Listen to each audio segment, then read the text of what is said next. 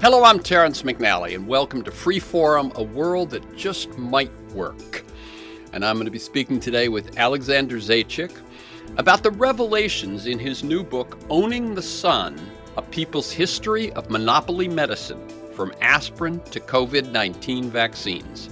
And you can learn more about this book, his previous books, his many articles, and so on at Zaitchik.com, and I'll spell that for you, Zaitchik, Zaitchik.com.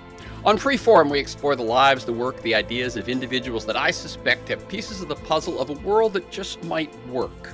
We look at politics, economics, environment, science, health, culture, and more, all based on the fact that I believe we can do better, and I want to find out how. The show airs on KPFK 90.7 FM in LA and on kpfk.org Thursdays at 4 p.m. Pacific, streams weekly on the Progressive Voices Network on tunein.com, and podcasts are available anytime, anywhere on Apple Podcasts, Podomatic.com, most major podcast sites, and at my site, terrencemcnally.net, TerrenceMcNally.net. So it's Terrence McNally, one word, .net. I've recently been diagnosed with a condition I'd never even heard of before, amyloidosis. My body produces and circulates. I'm going to start that again. I've recently been diagnosed with a condition I'd never even heard of before, amyloidosis. My body produces and circulates amyloids. These are misfolded proteins. And our body, proteins are essential to our body. So many of the interactions, the actions that go on inside our body are driven by proteins. But wherever these misfolded proteins go, the heart, the kidney, the nervous system, they gum up the works. Now, I'd been troubled by some stubborn atrial fibrillation since early 2020, which in my case resulted in shortness of breath after even mild exertion, like one flight of stairs, for example. And after a couple of years and a couple of mildly successful procedures to treat the AFib, my cardiologist had the insight to test me for amyloids as the underlying cause. When I looked it up online, once I'd been given the diagnosis, stuff was pretty scary. Life expectancy after diagnosis, 2 to 5 years, that sort of thing. My cardiologist referred me to another cardiologist who focuses on amyloidosis, and he assured me that my online research does not reflect the latest developments. It is now treatable, though still incurable and potentially lethal. And I've been taking an oral medication for a couple of months now, which has been shown to halt the progression of the condition. That's the good news. The bad news? The meds are obscenely expensive. The one I'm taking has a list price of $225,000 a year. And I'm going to be on medication for the rest of my life. My doc hopes to move me to a more effective injectable treatment when clinical trials make it available for me. That one currently lists for $400,000 a year. Now, it turns out that the pharmaceutical company is supplying my meds to me free of charge. That's, again, the good news. The bad news? There are limits on my household income to qualify for this. Coming out of the pandemic, my wife and I qualify. But according to this program, our ability to increase our income now is severely limited. How did we get here? Not just me, but all Americans. In 2022, with pharma profits at record highs, 1/4 of Americans struggle to pay for their prescription medications. 1 in 3 ration them as a result. How can it be that medications essential to an individual's survival can be so outrageously expensive, or that private companies have created a situation in which vaccines for a global pandemic are a source of huge profits and limited availability to billions of people in the developing world? Adding profound insult to injury, we taxpayers fund a great deal of the research that leads to new pharmaceuticals, yet the government allows private companies to patent and monopolize the resulting drugs with no return to us. Owning the Sun by today's guest, Alex Zaitchik, tells the story of one of the most contentious fights in human history, the legal right to produce life-saving medicines. Medical science began as a discipline geared toward the betterment of human life, but the merging of research with intellectual property and the rise of the pharmaceutical industry warped and eventually undermined those ethical foundations. Since World War II, federally funded research has facilitated most major medical breakthroughs, yet these drugs are often wholly controlled by price-gouging corporations with growing international ambitions. Why does the U.S. government fund development of medical science in the name of the public, only to relinquish exclusive rights to drug companies? And how does such a system impoverish us, weaken our response to crises, and as in the case of AIDS and COVID-19, put millions to billions of lives at risk? Alexander Zaitchik is a freelance journalist whose work has appeared in The Nation, The New Republic, The Intercept, The Guardian, Vice, and Rolling Stone.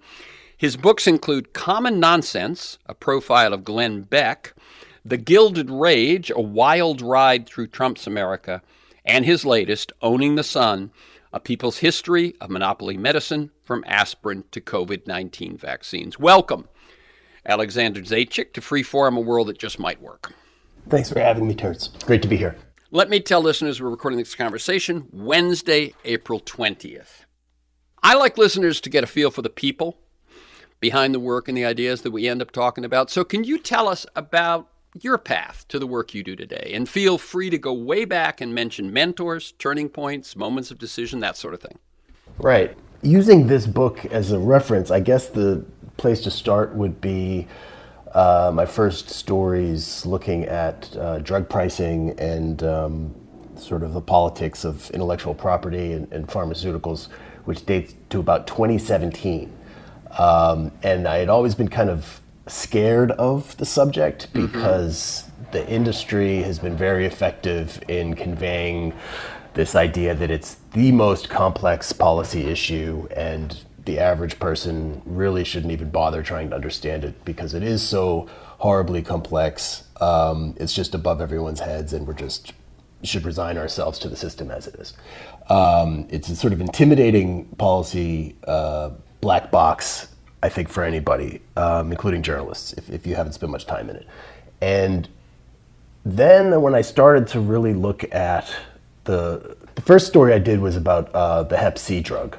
That had the Hep C vaccine essentially made Hep C a curable disease that came online in the 2010s. And what you had here was a sort of classic situation of a monopoly life-saving drug being priced beyond the reach of Medicaid systems, poor individuals, a drug that was very cheap to produce and was being priced in some cases in the high six figures, or the six-figure range at least. And then it became clear, once I sort of had the dimensions of it, that this really wasn't so complicated at all, once you stripped away the obfuscations. And I continued to report on pharma issues and pharma-adjacent issues, and then the pandemic hit. And what happened then was it became very clear that all of the issues that go into the drug pricing politics in this country and the drug pricing controversies were about to be replicated on a global scale in the context of an access issue. The same monopolies that allow the companies to run up prices on these medicines allow them to protect research and formulas from broad use and diffusion. So it was clear that we were headed towards what looked to be a global confrontation with the problem that led to, you may remember, the African AIDS crisis in the late 90s, where the pharmaceutical industry basically ganged up on Nelson Mandela to stop him from importing generic antiretrovirals. And rather than let a precedent be set for crossing the new WTO, they basically said, we're going to let millions of people die unnecessarily. And we were facing potentially something similar with COVID. So pretty much as soon as the first wave hit, I decided to tackle this project to bring things up to Owning the Sun. and sort of deepen my investigation of the industry, but also the history of how the industry came to be. And one of the most fascinating things about the modern pharmaceutical industry that I had always noticed in my reporting, which I was looking forward to getting into, was how new all of this is. And the much longer history of so-called ethical medicine, ethical pharmacy, that defined not only the research and production of drugs and medicines, but also their distribution and sale up until basically the 20th century. We're talking about 100 years or less that this, what we call big pharma, this hated, loathed greed monster of an industry has come into being. Okay, and let me, very, very good, Alex. Let me ask you, though, if you could, two things. One, if you could go back before this book, since we're going to have plenty of time to talk about this book, and perhaps just a tad about how you ended up being a reporter who isn't doing local crime news, but is taking on big subjects and finding lots of freelance outlets and publishing 3 books. That would be the first question, sort of how you ended up on that path. And the second one would be, because I assume your name, at least, if people may have read some of your articles, I know my listeners read a lot of those publications, but your name may be new. Tell us just a bit about those 2 previous books as well. So your sort of your earlier path to the work you do today, and then just a bit about your earlier 2 books. Sure. Yeah, I was originally on an academic path after school. I went pretty much right to grad school, and I was in history program, history/international relations, doing diplomatic history and some IR theory, and I was also writing for local alternative newspapers. In college, I'd started a zine, just sort of a hand-stapled kind of thing, and I never stopped writing, even while I was in my second year of graduate study. And then one day I woke up and I realized that, I was having more impact with these hand-distributed articles in my community than I was with these term papers that I was spending months writing, and they were literally just sitting on a stack in one guy's office who could care less about what was in there. And it just occurred to me that if I was going to spend my life writing, I might as well write things that will actually be read. So I dropped out and I moved to Eastern Europe, and I spent much of the mid-late 90s basically writing about, a lot of the stuff that's now on the front page. Sure. NATO expansion, sort of post-Soviet development, and relations between the countries in that region, and spent some time in the Balkans covering those wars, Kosovo, etc. Let me jump in for a second. One, I'm really glad I asked that, because that moment of realizing that your zines were more impactful than your academic research is just a great moment, I think, that people can imagine. But what prompted you to move to Eastern Europe after dropping out? Well, I didn't have a lot of money, for one, and at the time it was possible to get a teaching job with a handshake and a photocopy of a high school diploma. So I needed work, and 2, it was also where sort of history was happening in the world. Right at that moment, yeah. Yeah, this was 97. Very good, very good. So it seemed like a logical place for different reasons. And before long, I had started writing for the local English language press, and was freelancing for the International Herald Tribune a little bit, stuff like that. And it all kind of came together. And then I returned to the States in 2003 to edit the New York Press, which was an alt weekly that competed with the Village Voice and is sadly no longer around. Yeah, well, I mean, we know the fate of the alt press was pretty much determined by the internet. Yeah. I mean, as we know, the fate of the conventional press has been ridiculously impacted.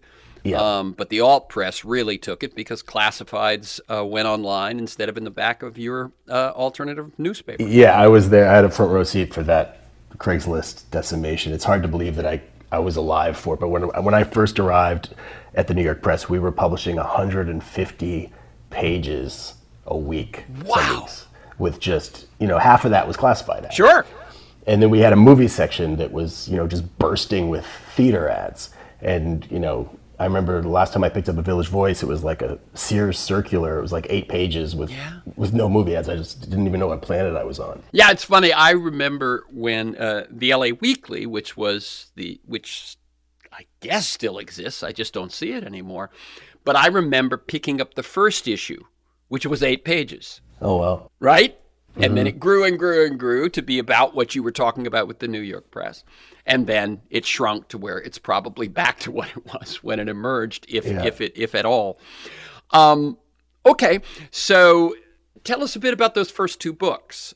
Sure. I was writing for alternate.org in about 2009 when the Tea Party started to stir right after Obama's election. And I got a phone call from an editor in New Jersey, Wiley and Sons in Hoboken. Mm-hmm. And it was just kind of one of these weird, fortuitous things where we had lunch and basically just wrote out a contract on a napkin. He wanted a book about Glenn Beck, and I said, okay. And next thing I knew, I was on a plane to Tampa, where Beck started his career, and I ended up spending a year there writing the book, just researching mostly his old AM radio days, and then also commenting on his more recent incarnations at night.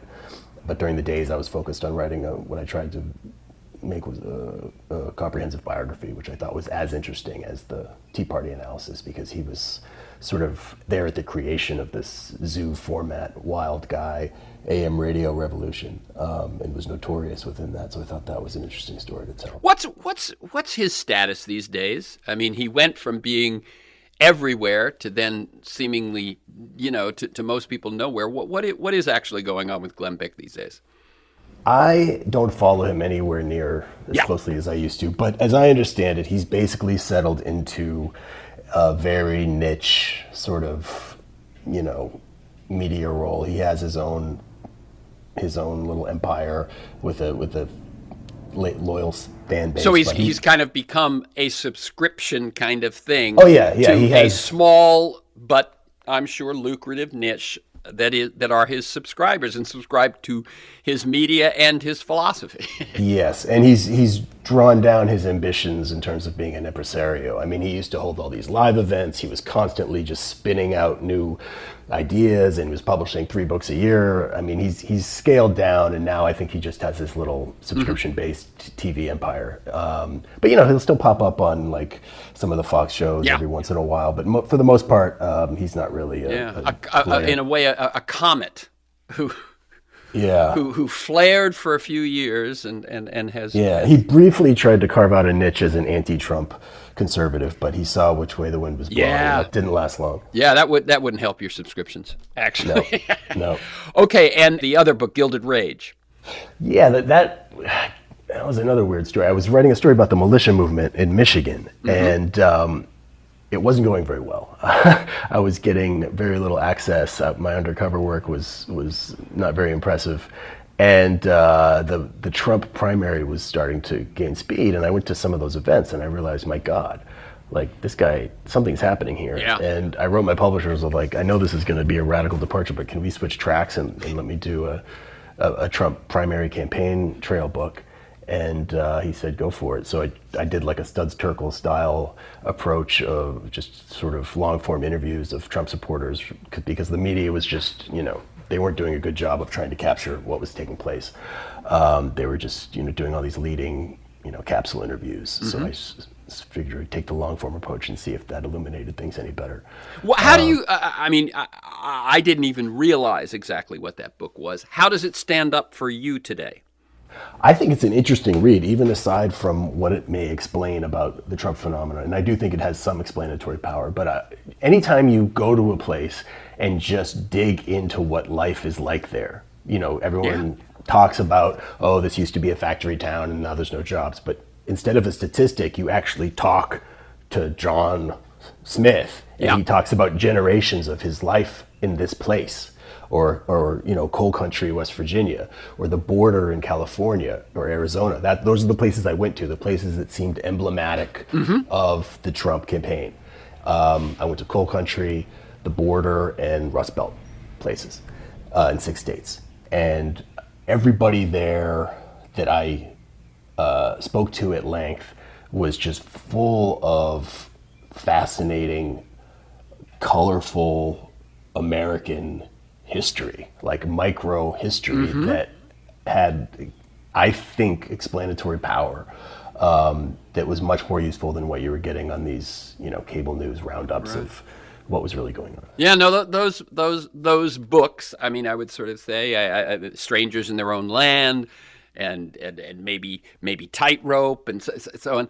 I find. I mean, I will definitely look into that book because Strangers in Their Own Land kind of took all my oxygen, and deservedly so. That's a great book, but it was a similar approach. But whereas she spent years in one community, I had 6 months to do 6 states, so it wasn't quite as, But no, I'm saying I'm going to look up that other book of yours because I find that stuff very. I love narrative, and that's what you get.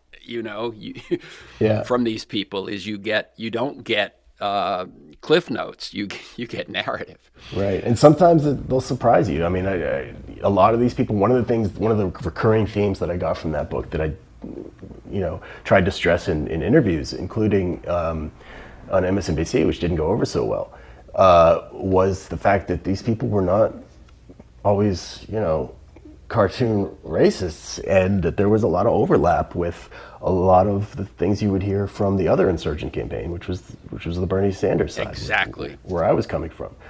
And some people really did not want to hear that. They just wanted to say, no, this whole economic anxiety thing is ridiculous. These are just yahoos. And yeah, there were some yahoos. I talked to them. They're in the book too.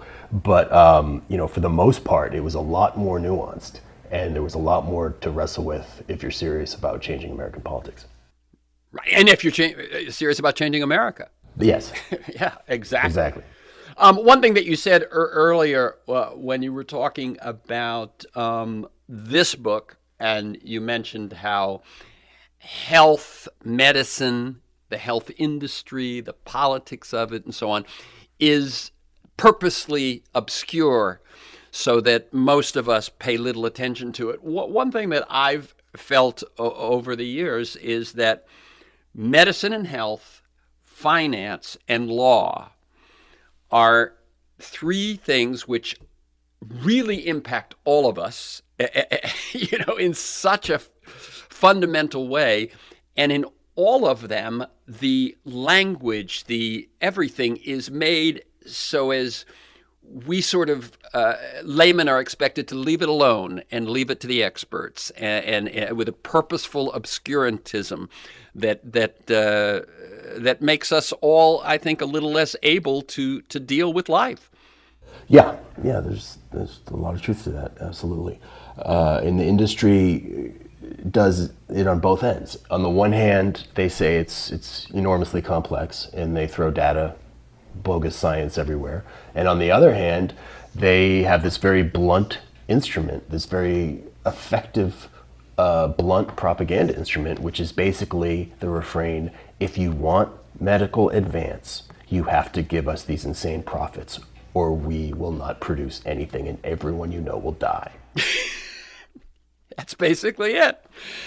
How did you choose your approach to the book? And by that, we're talking here about Owning the Sun, that it is such a history. Right. Well, I mean, it's an old truism. If you want to tell a story, well, just start at the beginning. Okay. So I basically, this was a pandemic project. I was stuck at home. Didn't have access to libraries or archives. So I went on, used book sites, and I ordered everything I could on the history of medicine. And I started with the origins of medicine. And from there, I sort of crawled my way through the chronology up to the point where there were archives of journals online. And, there's a literature out there of the history of medical ethics in the pharmaceutical industry. And a lot of this work is great. Most of it in recent years has been produced, but it's also very compartmentalized and academic. Mm-hmm. So what I tried to do was synthesize all of this great research and put it together in a sort of, with a nod to Zinn's book, which was a similar thing. Yes. Call it a people's history, in which, people who aren't going to be spending 2 years of their life going through academic journals can basically get the gist in a couple hundred pages. But yeah, it starts at the beginning with the origins of medicine and then takes it up to the intersection with capitalism. Yeah, let me even jump in, because one of the things that jumped out at me, and when Alex says he started at the beginning, he really means the beginning, was your point about Asclepius being perceived by the early Christians as the greatest competition for Jesus Christ. Just tell that anecdote so people get a sense of the beginnings of all of this. So yeah, in the ancient cultures, religion and medicine were very much entwined, and there was usually a healing god. And the Greek god, which was later, a Roman god and persisted for quite some time in the West, was Asclepius. And when Christ was making his ascent and his disciples were trying to spread the word of his true, savior role, people were like, but we already have a healing God that our ancestors have found effective, and Christ basically, that's where the healing prong of that cell comes from, because it wasn't enough to just be the son of a god or a savior or promising some heaven that didn't really otherwise exist in people's minds yet. What did exist was the idea of a healer. So that was amplified, and ultimately what allowed him to gain traction and overtake Asclepius. I mean, I just love that. And of course, we're talking about, we're starting here with the Greeks, but of course, if you look at indigenous cultures, the shaman, the healer, is often the most powerful figure in any tribe or village or whatever. But this notion that the Gospels better include a few miracles if you're going to win over those folks, I thought was just such an interesting anecdote. Okay, let's move forward then. You basically talk about the history of patents. That's another of your foundational things. And so I'm going to ask you a couple of things, or I'm going to frame it and then ask you to go. One is that you talk about in the Enlightenment, thinking about inventions is not the work of a lone genius, but of a flowering along a long path of discovery in which no single individual is the source. The source is this continuum. So that's one thing. And then there's also a little mention in the Constitution of patents. So if you could talk about that, the early history of patents. Yep. Well, you're absolutely right that was the Enlightenment view, and that was also the ancient view, and it was the medieval Christian view. It was a very long tradition to understand knowledge as a trans-historical, trans-generational project, which is intuitive, right? Because that's how knowledge compounds. We were handed things from our predecessors and we build on them. Like Isaac Newton famously said, if I see farther, it's because I stand on the shoulders of giants. That was just accepted. So the idea that somebody could come along and say, no, this is mine alone, I invented this, was a novel concept. Inventors' rights cut against thousands of years of how human beings had thought about progress and scientific advance and knowledge generally. So why did people accede to inventors' rights? And this comes to the first real sort of turning point in the story. And the key to thinking about patents, I think, the origins of patents, is to remember that they are basically an exception. They are a carve-out to a general ban on monopoly. It was basically decided in Elizabethan England that monopoly power, as exercised by the crown, had gone too far. It was time to rein it in. Monopolies should be abolished because it's just ripe for abuse, and it's also wreaking havoc with the economy. So we're going to ban monopolies, but there was an exception made for inventors' rights. And the exception was made on the belief that, one, it would spur innovation by incentivizing creativity, which was very debatable Even then.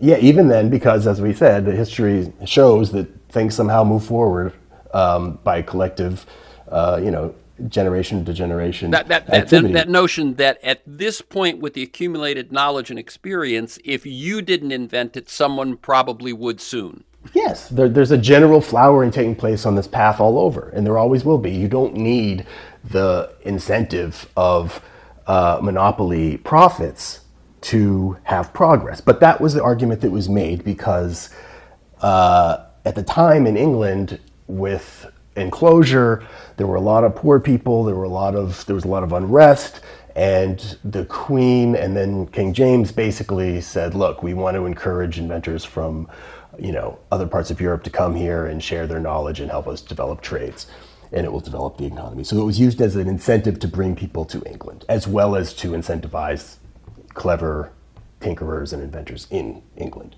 But it was very limited. It was very limited. It was limited to 14 years, the amount of time it was assumed was needed to trade 2 sets of apprentices. And then the knowledge was just spread. It was open. Anybody could use it. That was the deal. You got 14 years to rack up your profits, and then everybody had access. And the apprentices would spread out around the kingdom. And the patent would contain all the information needed to use the invention and the knowledge. Everything was in the patent. It was like a promissory note. The government kept it as a promissory note. So while you're making your profits, we're holding on to this knowledge, and then we're just going to spill it. That's important to keep in mind when we get to the modern industry, because that is no longer what's happening. But that was the deal. That was the original patent deal. So inventors' rights are very sort of controversial into the Enlightenment, which was your second question, right? Well, no, my second one was how it appears in the Constitution. So we've originated in England, and now in this breakaway colony, how do they treat it? So the colonies pretty much inherited a lot of English common law. And the British patent system was part of that inheritance. And when it came time to write the Constitution, there wasn't a lot of enthusiasm for codifying it at the federal level. Like the states had their own versions of inventors' rights.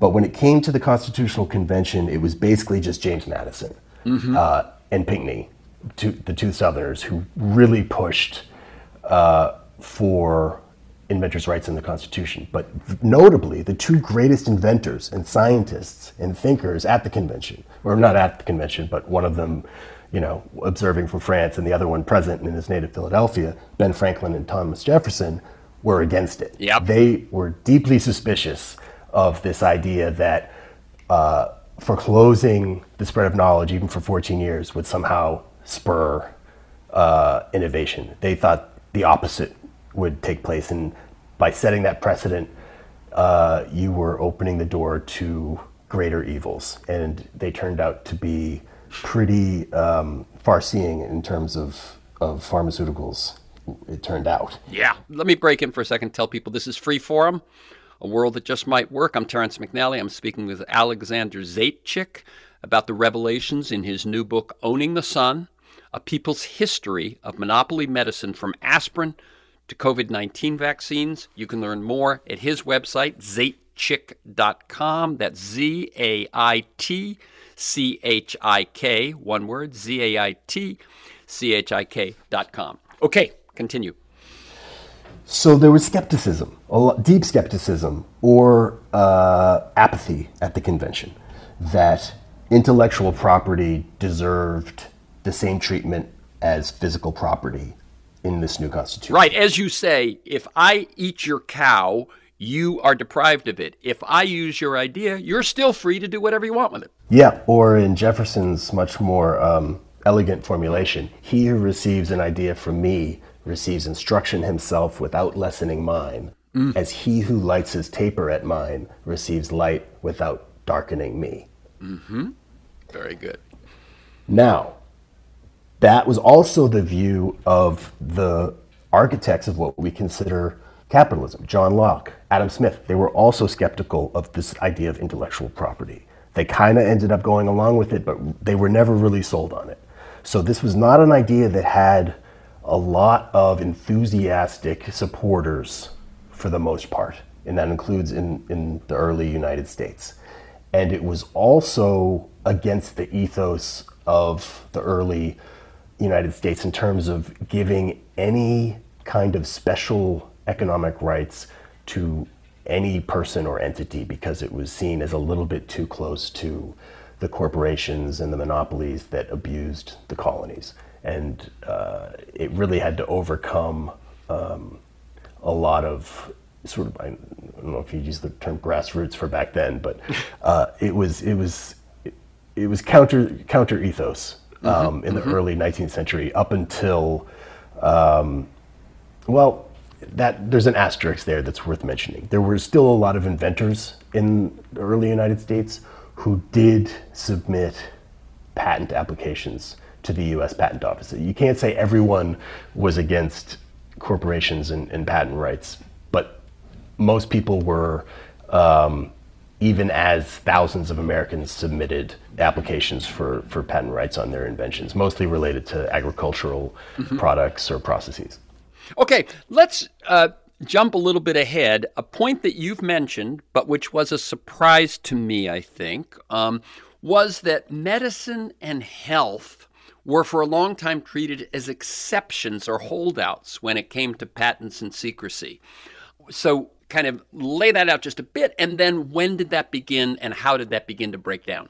Yeah, so if we think about the patent as a carve-out for a general ban on monopoly, medicines were a carve-out within the carve-out of inventors' rights. Inventors' rights could basically be applied to everything except products related to health and nutrition.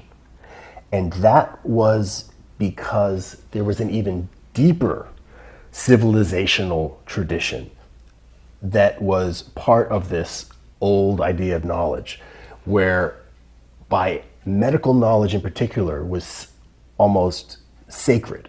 And it was so important and so crucial, because there wasn't a lot of it for so long, to share it, that the idea that you would try to squat it and limit its access for personal gain was so outrageous, it was just not allowed into the patent paradigm until about the turn of the 20th century. You start to have these debates, which we can get into. But it was considered beyond the pale because the ethical codes of medicine and medical research were based on these ancient ideas of universal knowledge.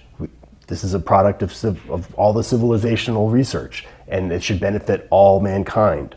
Because remember, that, up until the mid-19th century, you had waking surgery, you had leeching. So if somebody actually invented something to make life less of a nightmare and extend it, the idea that you were going to monopolize it to become rich, I mean, you were basically put on a rail. Yeah. Or you were completely dismissed as a charlatan and a fraud. Right. That was the thing I was going to say, is that there's that transitional period where the very term patent medicine is an insult. It was a synonym for fraud or charlatan. Those were not scientific medicines. Those were basically snake oils. Yeah. And it was a synonym for snake oil to be a patent medicine huckster. In other words, those folks who actually went to the trouble to get a patent on their branded little liver pills or whatever, and P.T. Barnum was in the business and so on, they were in it for the money and not for the common good, and were, treated as such.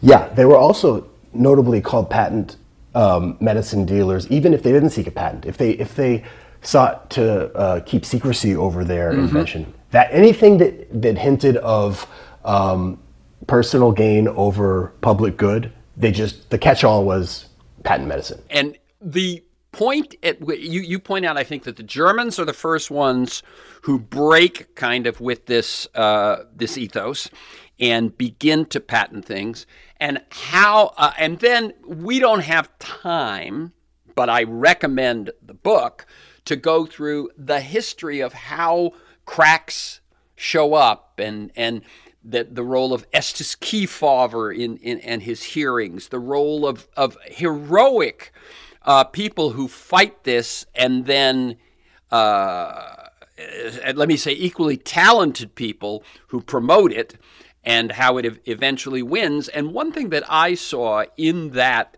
evolution, we're talking 50s, 60s, 70s, was that what was going on in pharmaceuticals and medicine was parallel to what was going on in all of society, it seems to me. Yes. So do kind of a brief highlight of that so that we can get, we have time in our remaining 15 minutes to get to the recent and the present. So you're talking about this sort of neoliberal shift that happened in the latter decades of the 20s across the West. Yeah.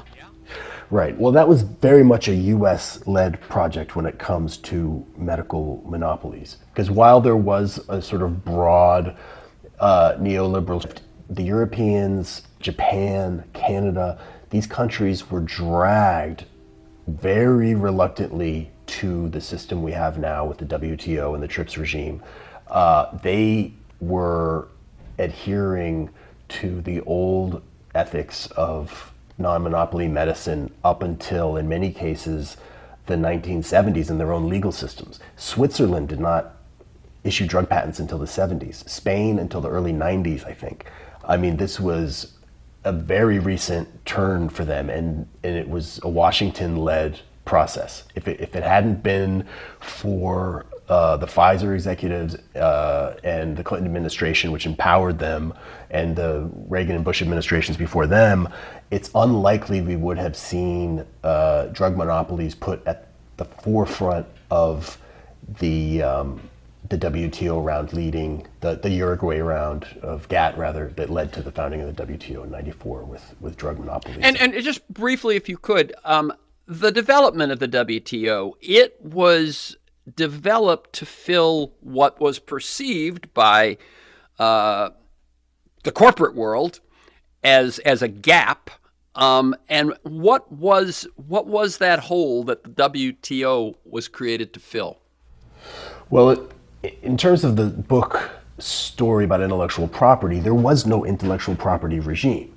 It was basically patents ended at national borders for the most part. And that was definitely true with medicines. Mm-hmm. Countries were aghast at the idea of having to recognize an American patent when the science is easily copied and that drugs could be made cheaply to save lives. In many cases, in poor countries, America, remember, is uniquely rich, and most of the member states of the United Nations are not. So the idea that suddenly they would be forced to recognize U.S. issued patents on medicines, life-saving medicines, was just, it was a shocking idea.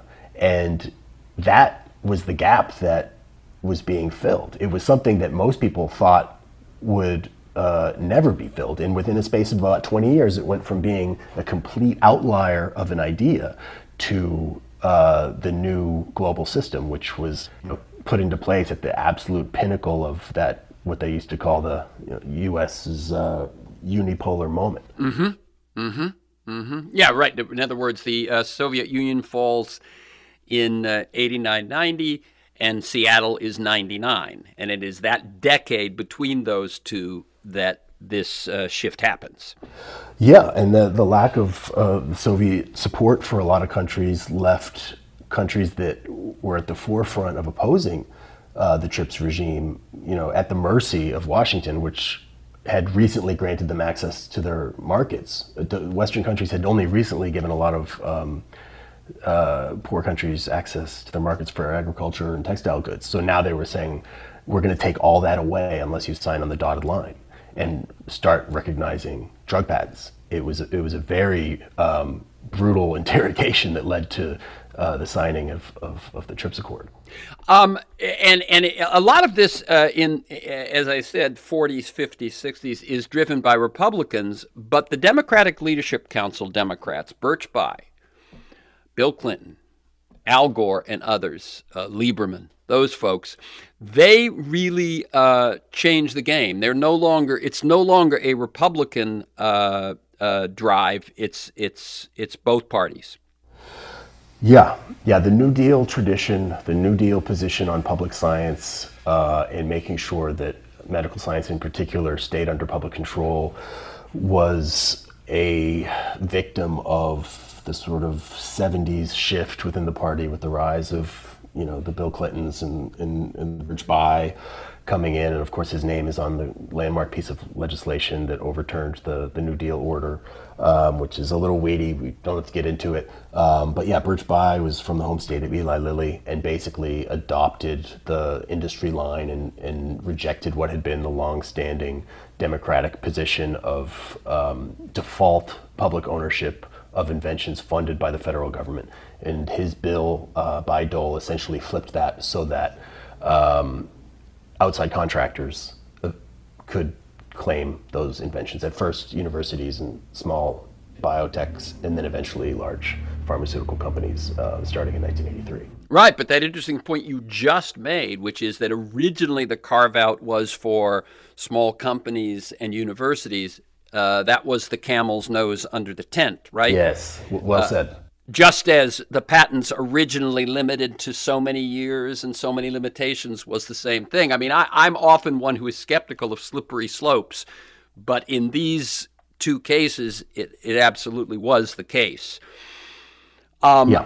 And one of the I will make it very, very quick, but one of the points that it seems to me is when political campaigns became based on television advertising, and the price of a political campaign skyrocketed, the Democrats of this ilk said, "Oh, if I'm going to get enough money to compete in this space, I'm going to have to become my funders are going to have to become the same funders as the Republican funders, and then we get the Democratic Leadership Council and the kind of things you're talking about."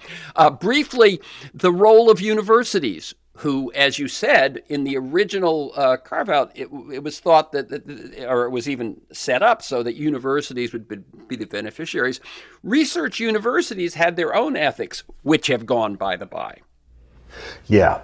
And the reputation for those ethics was something of an anachronism by the time they got behind the Bayh-Dole Act. And one of the articles that I talk about in the book is called the halo of Bayh-Dole, which was provided by the universities because people thought that they represented this older ethical order. But in fact, the patent offices of major research universities have long been allied for at least 50 years now with side by side with the pharmaceutical and biotech lobbies. They have the same interests because they both want monopolies to license out and reap the profits to build basketball stadiums or whatever the regions have on their shopping lists. But yeah, the university patent lobby is as disgusting as Big Pharma. And what's also shifted in that time was that where the research universities, especially the public ones, got a great deal of their funding from the public, that has shifted greatly to where now they are reliant on corporate funding or corporate-friendly foundation funding.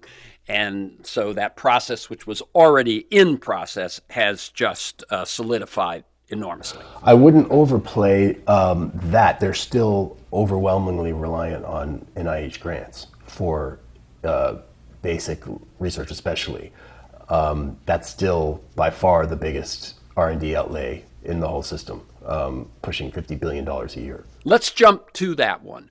That goes back to the question that I raised, which is one of the questions that this book raises and attempts to answer, is why in the world, when the government does at least the basic research and often more than that, or funds it, why do they give away to corporations? Why don't they at least hold some percentage for the public? What that's the thing that sort of drives, I would think, anyone who hears about it the craziest. It's maddening. I mean, none of these companies who are walking away with the rights would allow themselves to be fleeced in the way that the government allows itself to be fleeced in a systemic way by producing all of this knowledge and just putting it on a conveyor belt with no shop rights attached to it. And there are clauses within U.S. law and the relevant legislation that allow the U.S. to retroactively make those claims. And there's a petition on Biden's desk right now to do that for a prostate cancer drug that was invented by the U.S. Army, U.S. Army funds. But it's not being acted on, which gets to your question, why? It's really hard to avoid the C word, capture. I mean, the administration has a good person at HHS. They've got some good antitrust people in key positions, but you've also got, a lot of high and mid-level administration people who are in that rotating door with pharma and their lobby chops. And they're clearly the ones winning whatever internal discussion is taking place within the administration. And usually there's not even a discussion taking place. So I guess that's some sort of progress. It's just the industry has the biggest lobbying operation of all industries. We don't even know how much they're spending. We just have what's reported, but the money that's flowing at all levels is just staggering. Hundreds of millions of dollars. It's probably more than $1 billion altogether. I mean, it's not just the lobby visits; it's these and we're patient talking per groups. year. Oh yeah. Yeah. Now that one thing you mentioned, the last thing I want you to talk about is going to be sort of COVID and where how that has played out and where that stands and the role of Bill Gates perhaps. But the one thing I want you to shed just a little bit more light on is that there is it's in the Bayh-Dole law, isn't it? That there's this thing where the government has the right to change the rules or change the relationship if the pharmaceutical is not being given at a reasonable, accessible kind of price. Is that correct? There's a reasonable access clause in Bayh-Dole. There's also 1498 in the U.S. Code. There's also just sovereign power in the Constitution. I mean, the government can do what it wants with a patent system that is a creation of the government. And, the government was the one who tendered these contracts and these grants. It could have been just written into warp speed. You want these $8 billion? Here are going to be the price requirements. Here's going to be some sort of tech transfer requirements. You're going to have to share it with the WHO CTAP initiative. You're going to have to provide training and know-how to the Global South. Any number of things could have been put into these contracts. But this is something people forget. When liberal lawmakers, Lloyd Doggett and others, tried to insert some sort of basic social constraints on that warp speed money, the industry had a very clear response. They said, don't even think about it. If you try to do this, we will take the ball and we will go home. That's how much they care about this global public health emergency. That's in the face of a global pandemic. Yes. And that's always been their response. They didn't really do anything with HIV/AIDS either. That's right. They were like, this got stigma, it's going to be expensive, we don't care. Until it was worth a lot, and then they spent all their money trying to stop. And as you point out, AZT Africans. when AZT came out, it was the most expensive drug treatment ever created. After it was rediscovered and developed and trialed by the National Cancer Institute. Yes, of course. Yep. And the other thing that's was shocking to me was I think that was 1987, and it was under $15,000 a year. And what I mentioned in the introduction about medication I'm now taking is, the inflation in the ceiling is beyond belief. Yeah.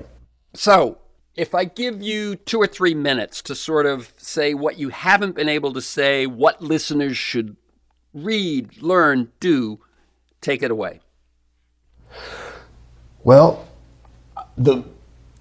one of the frustrating things about drug politics in this country is you can't really get people more angry than they already are and more aligned with each other across party lines. I mean, you have something like 90, some polls show 90+% across party lines in support of serious drug reform, including giving the government the right to negotiate prices for the Medicare formulary.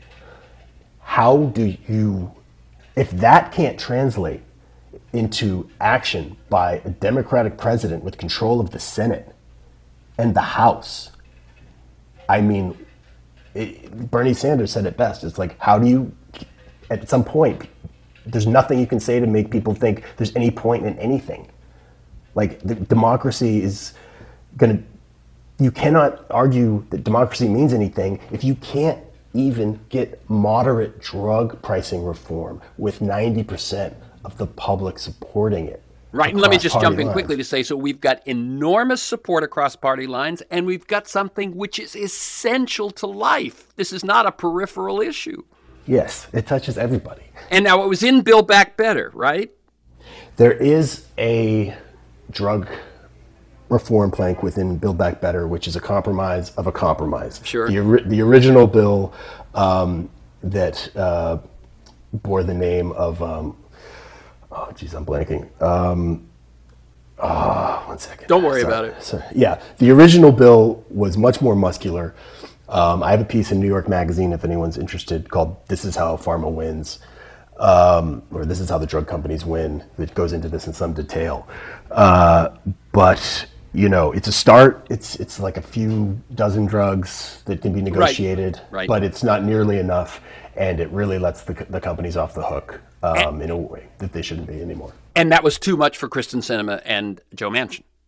Actually, Joe Manchin supports stronger reforms. He's interesting. It's the one case where Joe Manchin is ahead of people in the party. So that one really came down to Kyrsten Sinema. Yeah. Wow. In a state with a lot of seniors who need those medications and need Medicare to be able to negotiate. Yeah, but we don't want to let other Democrats off the hook. There's a lot of Democrats who are kind of lukewarm, protecting themselves behind, yeah. You know, it's all her fault. Right. And it's a very farmed up Democratic Party right now. And that there are signs that is changing. But, you know, let's not kid ourselves. There's still a lot of very powerful Democrats who are happy with the status quo and are terrified of pushing too hard. Okay, so here we are. Your book provides the history up to now. We've got, as you point out, 90%, and the Republicans may take over, you know, may very well take over Congress in this fall's elections. Where do we go?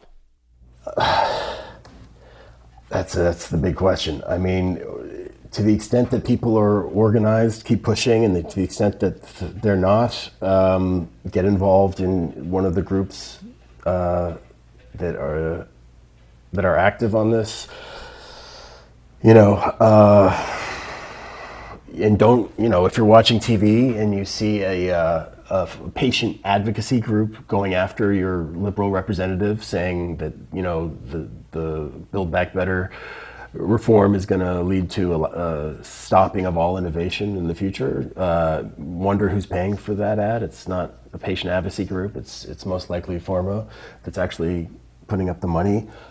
Just be extremely skeptical of any industry claims, and always remember that for thousands of years we moved the chains forward without anyone becoming a billionaire during a pandemic. Very good.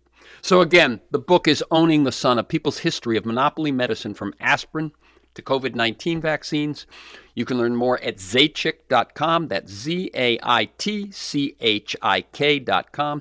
For this conversation and many other interviews and articles to join me in pursuit of a world that just might work, go to TerrenceMcNally.net, TerrenceMcNally.net, or A World That Just Might Work.com. They're the same website. If you want to receive my weekly email announcement telling you who's going to be on, what we're going to talk about, and usually 8 or 10 articles to flesh out the conversation, email me at TEMcNally, TEMCNALLY, at mac.com.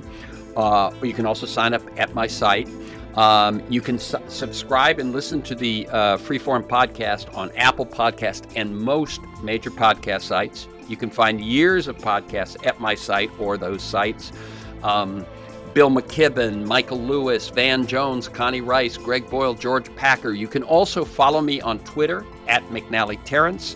Thanks to Kiana Williams in production, George Vasilopoulos of Progressive Voices, and most of all to you, my listeners. Please share this podcast widely. And finally, thank you, Alexander Zaitchik, and keep up your good work. Thanks so much, Terrence. Thank you.